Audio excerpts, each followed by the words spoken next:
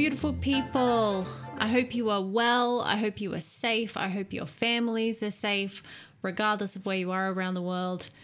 It has been a couple of weeks, and I don't mean that in any dismissive way, shape, or form. It has been an emotional, exhausting, challenging time to be engaged in the news cycle and what's happening. And I know it's important. I want to stay engaged. I want to stay aware of what's going on. I want to stay critical.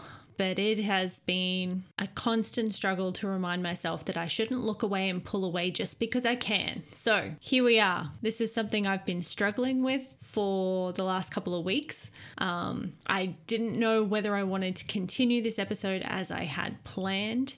When the Black Lives Matter protests really kicked off following George Floyd's murder, I was planning to do an episode on racism, but it became really clear that it was not the time for a white person to be speaking on this and that I should just shut up.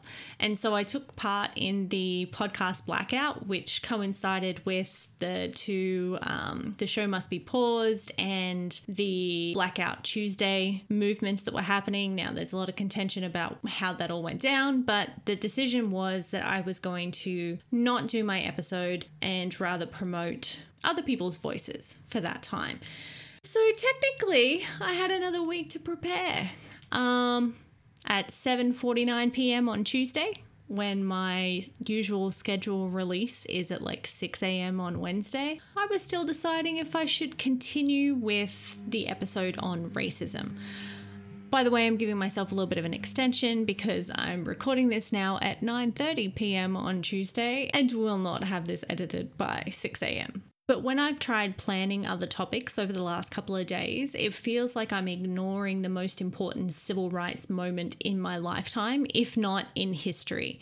But then again, I'm a white woman who's about to talk about racism. So it's been a lot of back and forward. You may be wondering why the hell a podcast that's supposed to be about a lightish look at the shit that I've quit or have tried quitting but can't quit even relates to racism. But it is a topic that I always intended on getting to because over the past few years I've been through this process of realizing that I was racist and starting this active journey to try and quit being racist and pursue an anti-racist life. So here, this week, are my thoughts on quitting racism. This week, I thought it was really important for me to take more time to write this down and to think it out before I started recording. And so this may come across a little more scripted than usual, but I think it's really important to be mindful of everything that I'm saying. So in case it's not already clear, I am a white, middle-class, middle-aged, Anglo-Celtic Australian, and I acknowledge there are a lot of privileges and advantages that come along with my status at literally the expense of millions of other people around the world. And I also want to say that my intention is mainly to speak to other white people in my own life, particularly Australians. Too often I've been the one that has sat back and watched what's happened around the world, and I've refused to take any responsibility for the racist system that's perpetrating a lot of these things, which was specifically designed to serve me and people like me at the detriment of everybody else. Everyone else was looked at as a means of getting ahead, of exploitation, of labor, of stolen land opportunities, of stolen resource opportunities. And I'm sure that there are people who are listening that may have done the same, have not really looked at this and gone in depth in taking responsibility for that racist system, because we make excuses like, oh, well, you know, it wasn't me, I wasn't there, that was so long ago. I'm going to get to that a little more in detail shortly. But I think that it's really important that I step up and that other people step up. And even if that sometimes means that we need to step aside so that substantial improvements can be made in society for everyone. I read this really challenging article this week that was posted by a friend, by Alicia Shearer, and the title of this article is "To Dismantle Systemic Racism, People Must Be Willing to Give Up Their Power." And this is something that jarred me into a new space that I hadn't really delved into before, as far as what does that mean? What does that look like if white people are going to actually give up some of the power that this system has been designed to make sure that we maintain? So I've been encouraged by the number of people that I've had conversations with, both online and in person, and the number of posts that I've been seeing, the number of resources that are being shared. Some of them are making me really uncomfortable, but uncomfortable is good. I think being uncomfortable, as many people have said, is necessary for substantial change and for actual, real, long-lasting change. If we don't get to a space where we're uncomfortable and say, hey, okay, what are we going to do to fix this? Instead of just running away and hiding from it and trying to pretend that it's not there, because our privilege gives us the ability to do that. Being uncomfortable is an important step. Hell, this episode is making me uncomfortable. I'm going to try really hard not to do what I usually do when I'm uncomfortable and deflect with humor and stupid little jokes. This makes me uncomfortable because even though this is a very small platform, it's still the most public space in which I've ever shared my thoughts on racism and my experience being racist. Please know that what I'm going to be saying in this episode is a reflection of my own experiences and observations and opinions. I know that some people may get offended by things that I say, and I hope that they get offended for the right reasons. I hope that it's an offense that leads to a conversation that could then hopefully be like a growth experience for both me and that person or those people. But I also want to acknowledge that there's a really good chance I could say things that are unintentionally hurtful. I'm constantly trying to learn how to recognize my biases and my areas of ignorance, but I'm not perfect, and I don't even really feel confident saying that I'm not racist. I want to be, I'm striving to be, but I know that there are going to be times when I mess up. Please, if I say something that needs to be reflected on and corrected, you can absolutely tell me that. Most of you know I'm on Instagram and on Twitter at QuitShitPodcast, and I really, please feel free, reach out. So I'm going to be as open and honest as possible, but please do not take this as a cry for forgiveness for my white guilt. Even though I am guilty, as all white people are guilty, this is much more of me sharing my experience in the hopes that it's in some way helpful. I don't know to who and I don't know how, but hopefully. Okay, if you've listened to previous episodes, you know that I grew up in a rural town in Queensland, Australia. The town's name's Maryborough. Americans often struggle with that word, especially if they see it spelt. They're like Maryborough. No, Maryborough. And I have shared quite a few things about my childhood and growing up there, schools I went to, etc. But I haven't really opened up about the fact that I grew up as a racist person. Now, I'm not going to blame my upbringing. I'm not going to say it's because of where I grew up or because of what I heard other people say or because of the attitudes of family or friends, because it just isn't helpful. Trying to say, oh, I was this way and I was ignorant in this because of this and, oh, I should be excused for blah, blah, blah, doesn't fix anything. My thoughts, my actions, my words are entirely my responsibility. Now, when I was growing up, I never thought that I was racist. Looking back, I can clearly see specific moments where I can be like, yep, that was racist. And so I'm going to list some of the things that I've said over the years. And again, not a confession, not looking for forgiveness or absolution, but these are just examples of things that I said. And I was one of those people that used to be like, I'm not racist. And yet I was going around saying and doing these things. So here's my list. If you happen to be white and say to yourself, oh, I've done that or I've said that, maybe now's a good time to reflect. So I said the N-word when singing along to songs. I made jokes to and about the Vietnamese and Filipino kids at my school and their families. I would touch black people's hair without asking. The first time I was in New York, I literally avoided black people because I was scared of them. I dismissed acts of violence against First Nations people and migrants as their fault because of either where they were, how they behaved, spoke, dressed. their use of drugs and alcohol. I argued that Australia Day should not be moved and that calling it Invasion Day was offensive. I complained about the welfare benefits that First Nations people and migrants got in Australia, especially if they were, quote, barely Aboriginal. I said insensitive and racist things like, quote, how Aboriginal are you? I immediately judged First Nations people as alcoholics, druggies, dole bludgers, bad parents, bad kids, a drain on society as a whole. I argued against the government making an apology for the atrocities of colonisation and the resulting stolen generation. I said things like, it was so long ago, why can't they just get over it? My family didn't do it. And I said things like, I'm not racist, but... followed by, of course, some bullshit, racist, ignorant comment or another. Now, I can't pinpoint the exact moment where I became aware that I was racist. It's kind of been this ongoing realization that's unfolded over time as I've traveled more, I've met more people, I've read more books and articles and watched more documentaries and films and listened more. I've slowly begun to understand what it means to be white and all of the privileges that come along with that at the expense of literally billions of people around the world and throughout history.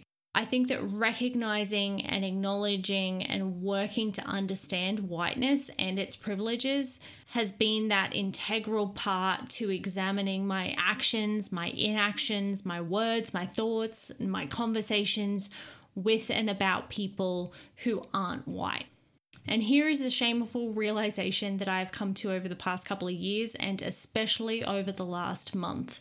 I know very little about the issues of race in Australia. I knew that racism was systemic there. I know that I benefit directly from centuries of murder and abuse carried out by white Australians, but I couldn't name the organisations fighting against racism. I hadn't supported them physically or financially. I couldn't name the First Nations people who have died in police custody, like David Dungay Jr., Joyce Clark, or Tanya Day. I found out that since 1991, after a royal commission into Aboriginal deaths, there have been at least 432 deaths, if not 437, was the latest in an article that I saw today. I know more about what's happening in the United States than I do in my own country. One of the biggest pushes for me to acknowledge the history and the ongoing battles of First Nations people in Australia has actually been learning more about the occupation of Palestine.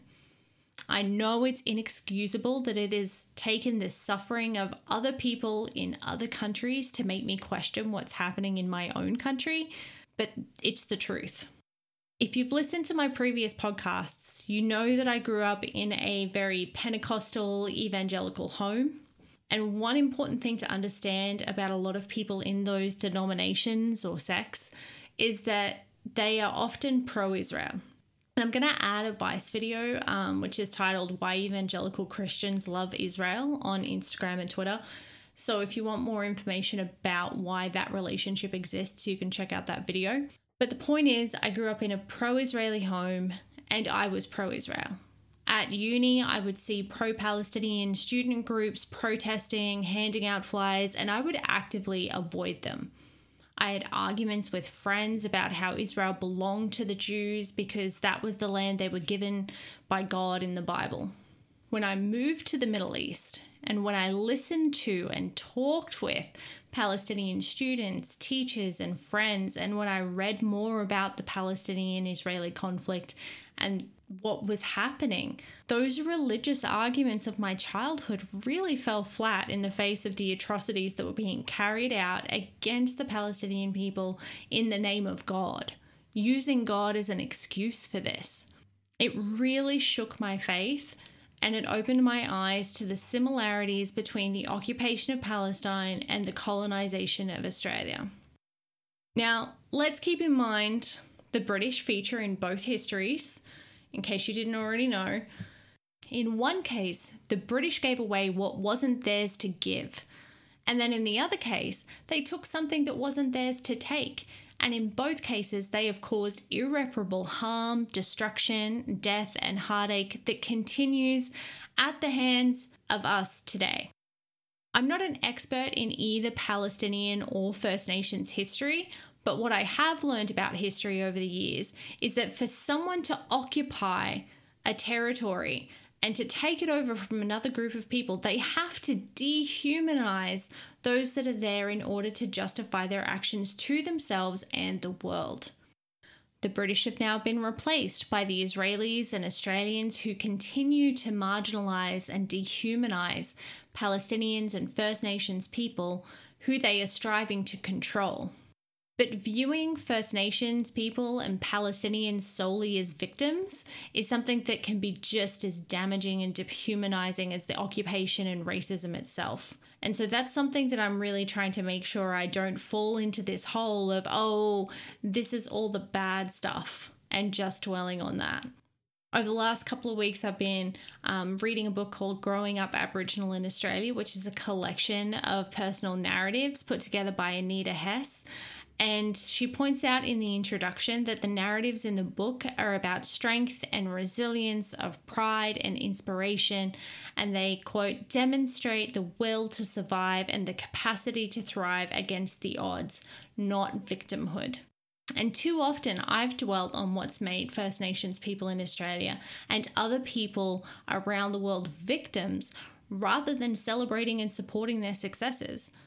I think it's important that I acknowledge both the past and take responsibility for it, and then engage with and celebrate the communities that are thriving despite what's been done to them, despite what I've done to them. And I don't mean to support with pity and charity. I mean to support by making the active decision to seek out and consume products, media, art, books, by First Nations people, by Black people, by people of color all around the world, by Asian artists and authors. This is something that just has to happen. One of the most powerful quotes that I read last week came from Michaela Loach, and she said, "We do not live in a broken system. We live in a system that has been specifically designed to benefit some people and harm others.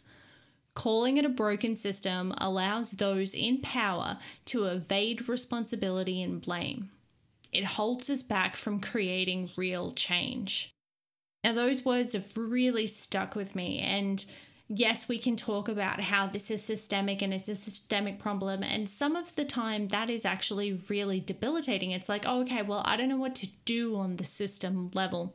But then we need to remember the system is made up of individuals. And so if we as individuals do make a change, we can change that system. And what we're seeing happening in the US, I think, is really a wonderful awakening and push. And I hope that that momentum keeps going, and I hope it keeps spreading. It's spreading to the UK, it's spreading to Australia, it's spreading around the world. And I think that it's awesome.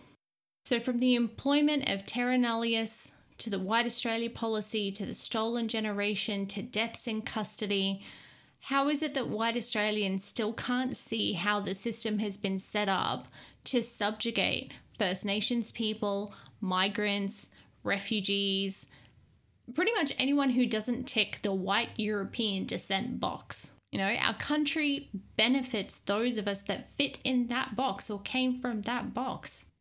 At least for me, I know that I need to do better. I need to continue to educate myself. I need to constantly acknowledge that I have the privilege, the access, the opportunities, because they were taken away from others. I wouldn't be in the position I'm in if it wasn't for the fact that someone else lost out. I need to listen, I need to learn, and then I need to take action. And that can be the hardest part, knowing where to do that and how to do that. So I've put links to resources on Instagram that I've used over the last couple of weeks that have been shared by friends and by many people around the world, many people on social media.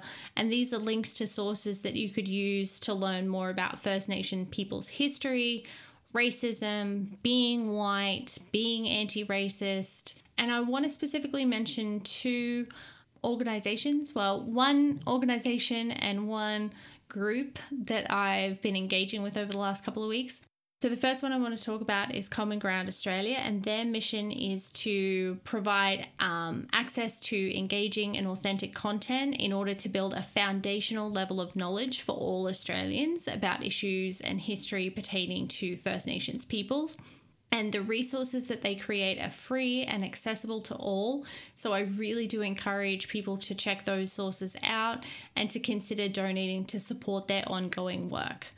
And another group that I found through Instagram, and I've just really delved into a lot of the texts that they're recommending and books they're recommending, is Blackfella Book Club, and it was started by Tila Reid and Marinda Dutton as a way to, quote, celebrate Aboriginal stories and Aboriginal voices, and it's about accepting and placing value on the way that Aboriginal people tell stories.